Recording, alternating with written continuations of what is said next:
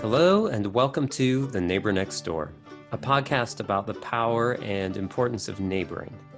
I'm your host, Matthew Johnson, and I am joined on this, it's a lovely September morning. I'm joined on the virtual front porch by my colleague and neighboring, Adam Barlow Thompson. Hey, good neighbors. And yeah, it is. The weather is lovely, but there's a dense fog over America, Matt. Did you notice? It was a fog or smoke. It's an emotional something. Over America.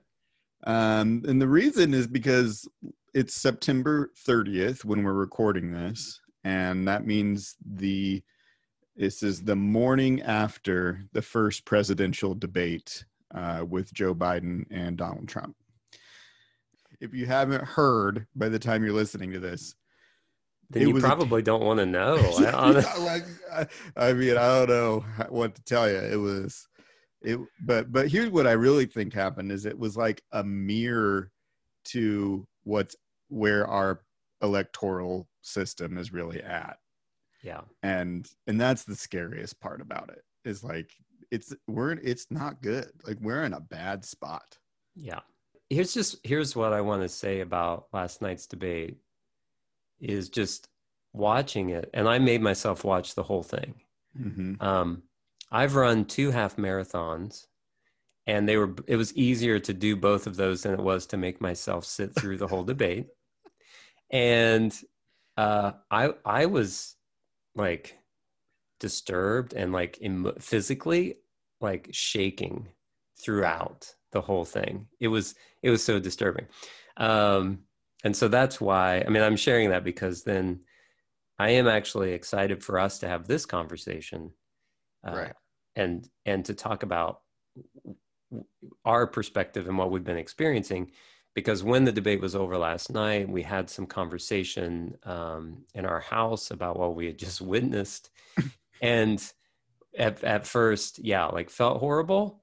But then as we were processing and applying what we've been learning at the neighboring movement, I got to a better place. And by the time I went to bed, I was like, there's a long road ahead, but I can see the path. Yeah. So that's where I'm at this morning. And I think that you're naming exactly something that I've heard from a lot of people where they say, I just don't know what to do. And the reason I think that sentiment is so strong is because people know that participating in an election is not going to solve the problem. Like they know that doesn't matter who's elected. The problem is far deeper than the 2020 presidential election or any other election on the ballot. And this is where it's complicated because we both have to engage in this electoral system while also knowing that it is not the solution to the problems that we're facing. And so one of the reasons that I think have hope, Matt and I and the neighboring movement team, is because we've found a way to engage that we do feel like actually makes a much bigger difference than any presidential debate or election. And I think I want to just kind of walk them through kind of a journey that we've been on in thinking about this. And it started, I think it was like early summer of 2020 when we were having a conversation with one of our mentors, John McKnight, who we've interviewed for the podcast several times and is an amazing person. And so Matt's going to share kind of what John told us that really started, I think, for me at least, opening my mind to how to think about electoral politics in America.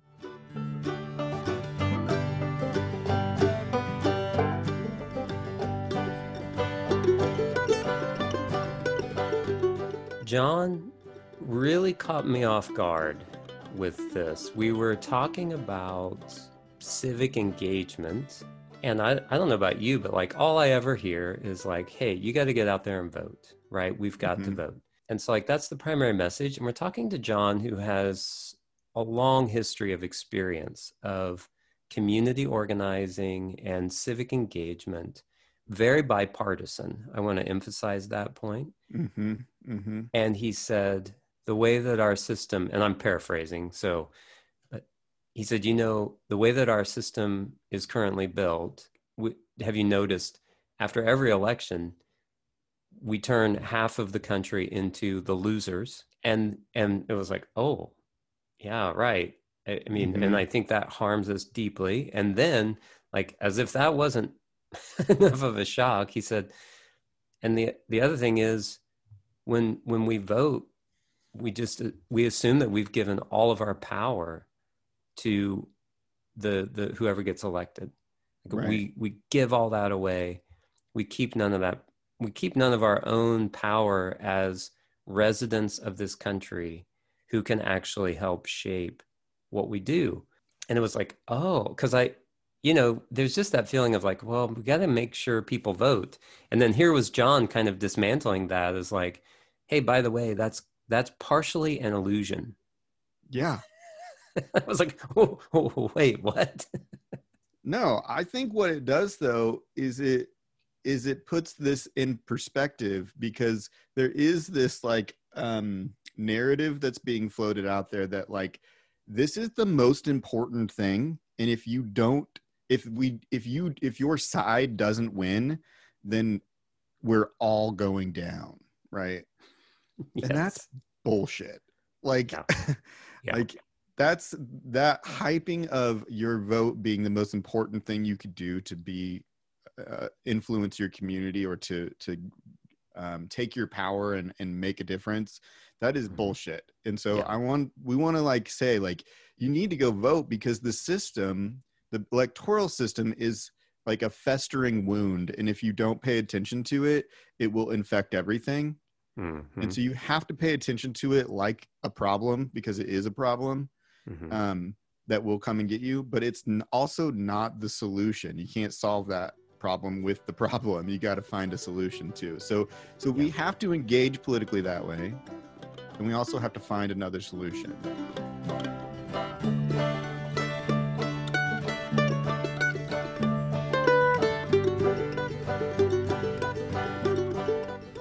So since that conversation with John, I've been like on this journey, and I've been reading like mad these books, and I just wanted to like, I got these books right here, and I just want Matt, can you just tell them the colors of my books? Oh my goodness. It's red. One is red, one is white, and one is blue. Aren't they so American? My books are Americana like crazy. So but I wanted to tell you about these books, and I'm going to share them in the order that I've been reading them. And they are incredibly dense, like very heady books. And so I'm going to paraphrase like crazy, and I'm going to do a terrible job of giving you a good summary. But they've all really helped me feel like, oh, I see a way forward.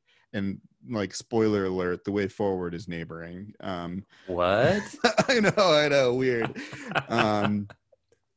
But at least that's part of the way forward, I guess. That's part of the way forward. I don't think it's the only solution, but man, I think it could be really helpful. So the first one is The Righteous Mind: Why Good People Are Divided by Politics and Religion. It's by Jonathan Haidt, and he's a social scientist.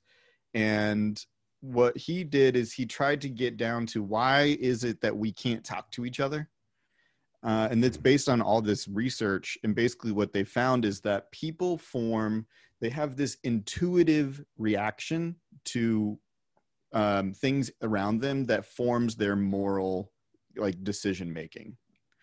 And that intuitive moment is actually the thing that really makes their argument. And then all of stuff that comes after that, which he calls their reasoning, is just stuff that we make up to defend that initial intuitive reaction that we have, right? Okay. And those intuitive reactions happen because of like personality more than they do like what party you're in. Mm-hmm. And it's just like it happens naturally. So like, let's give an example would be like right now, the Supreme Court justice being appointed, people have an intuitive reaction to that, whether it's wrong or whether it's right. And then they go out and they find all these arguments to back up the intuitive reaction that they have. Okay. But what you see on Facebook, what you see on the news cycle, what you see in all of that is the arguments to back up the intuitive reaction. Mm-hmm. And nobody talks to actually that emotional moment that's at its core. Mm. And if you go to Facebook, it's just like all of these people having these reasoned arguments, but none of them are talking about that actual moment that helped form their decision. Mm. And he likens it to a metaphor he calls the rider and the elephant. Yeah. So you imagine an elephant is huge. It's going to go where it goes. You don't have a choice. Mm-hmm. And the rider is going to be able to direct it some, but for the most part, the rider's just going to go where the elephant goes. And so he says, basically, we have to stop talking to each other's riders and we have to talk to each other's elephants. Mm. And the elephant is that emotional, it is the intuitive, it is the place where we connect on a personal level, not on a reasoned level. Because you've seen it, I mean, even in the debates, in the moments where they weren't yelling at each other, they're coming up with very rational arguments with all of these points that neither one of them think are based in truth, you know? And it's like, what's the point? Like, why are we having this conversation? Mm-hmm. And none of them are speaking to that elephant, the relational kind of piece of it. So that was my first book that I read after I talked with John. Yeah. Because I'm trying to figure out like what to do with this, right? Yeah. How do I speak to the elephant then and not worry about getting into an all of a sudden political debate about whatever with my neighbor or with someone who I disagree with?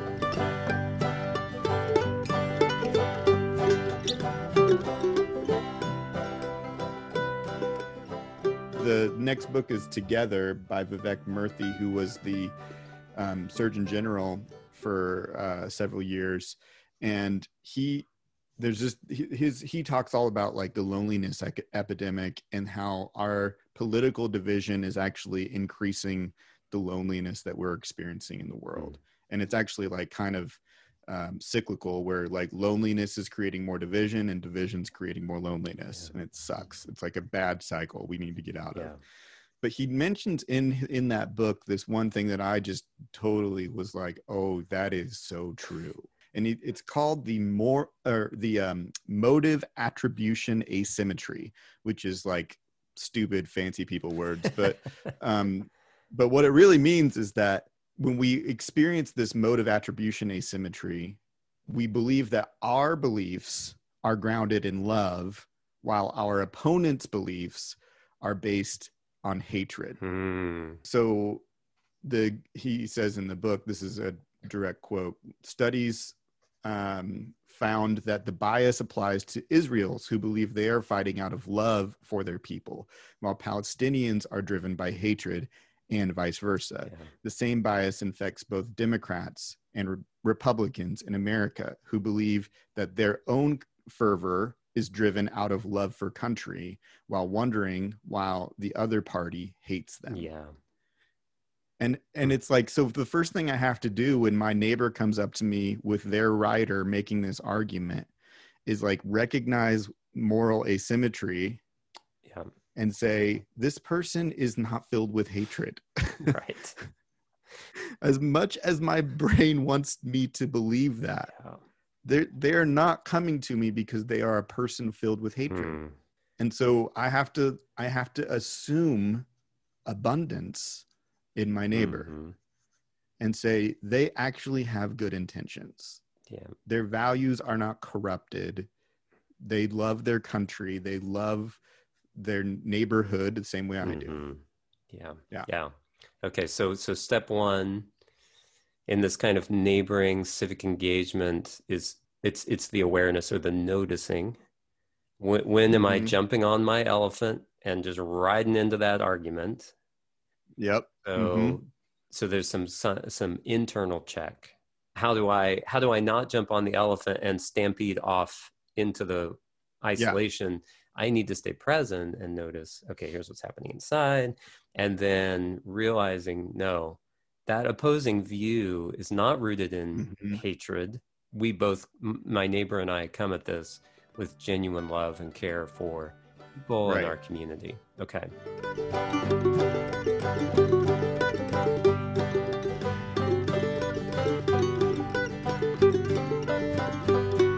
So this is the third book, right? So this is Cormac Russell's Rekindling Democracy.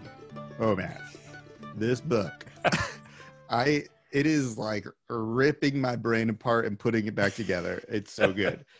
That's a good thing. I don't know if I want to emphasize Sounds that. terrible, but okay. It sounds terrible, but it is awesome. So Cormac, who by the way will be on our podcast sometime next month, which I am so excited about, says that what we have to remember is that the neighborhood is the smallest and most important unit of democracy. The neighborhood is the smallest and most important unit of democracy. And so the message of like the presidential debate in this election cycle is that the most important unit of democracy is the presidential office in the United States of America. False. False. Untrue in so many ways. And in fact, not only false, it's like damaging false. Right. Like it's hurting so many people because we've made it into that.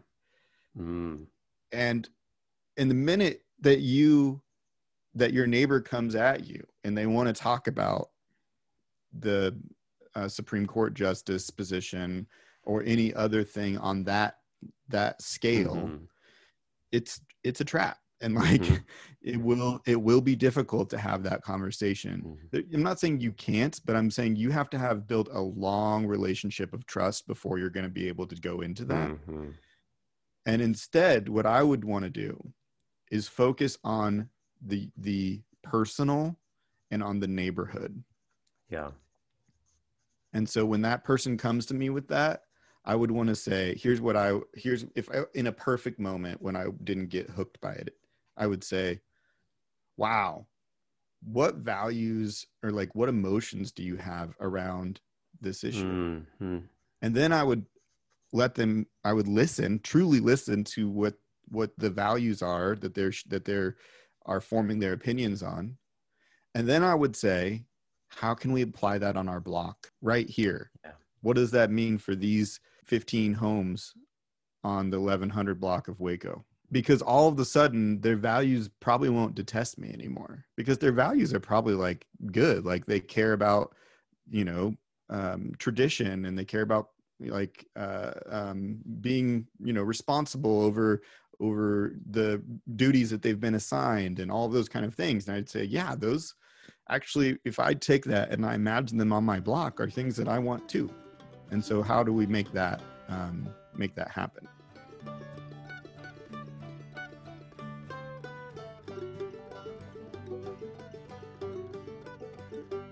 I'm going to chime in with one more book, actually one more author. Yeah. Because I haven't read the book, but and I feel like this dovetails into your last point about like how do we do this on our block? Like, okay, based on your values, what action do we take? I was on a webinar. I was watching a webinar that included Eric Kleinenberg, who's the author of Palaces for the People. And in fact, one of our previous episodes, Catherine gave some highlights from that book. It's wonderful. Kleinenberg made the point that in his most recent book, that the way that we shape culture is by building things together. And he didn't elaborate like on scale, but in my mind, I was thinking of the block. And so when we think about changing the culture of America and trying to do that through the White House, right? Like you can just see why that's not going to work. It's not going to work. Yeah. But if I think about what can I do with my neighbors, what can my neighbors and I build together based on our values and what we think is important and our gifts, what we enjoy doing, then I'm like, oh, yeah, we can do that, right? Because like my neighbors who have a range of political values, like we've all acknowledged, we really appreciate getting together and like being together sharing some food maybe, and sharing some music. And so like we've been doing these backyard 6 foot, we did one backyard 6 foot sing along. That was something we built, that we did that together, and that is building the culture of our block.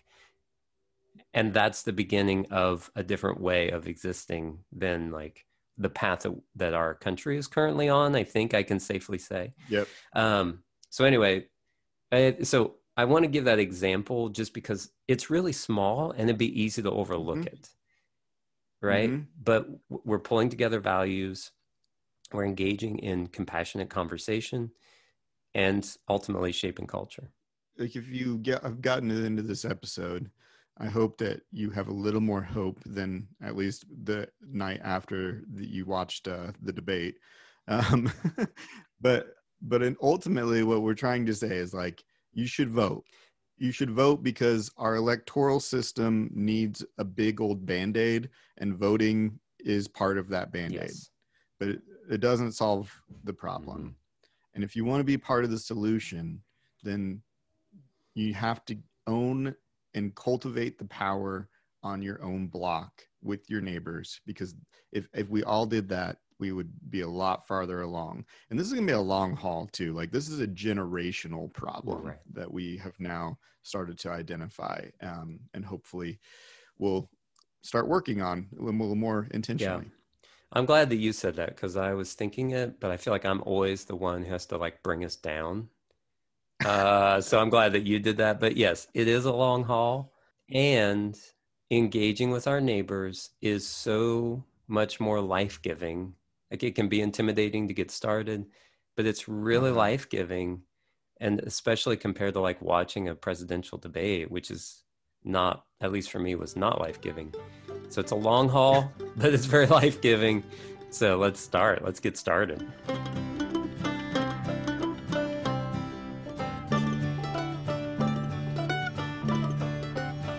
Well, friends, thank you for joining us on the front porch and for processing with us. And I hope this has been helpful. And if it has been, then I hope that you will share it with other folks, and let us know about the resources that you're finding, the books that you're reading, because this is a time of important discovery and processing and finding a new way forward. So so thank you for listening. You can learn more about our work by visiting www.neighboringmovement.org. And until next time, happy neighboring. Happy neighboring.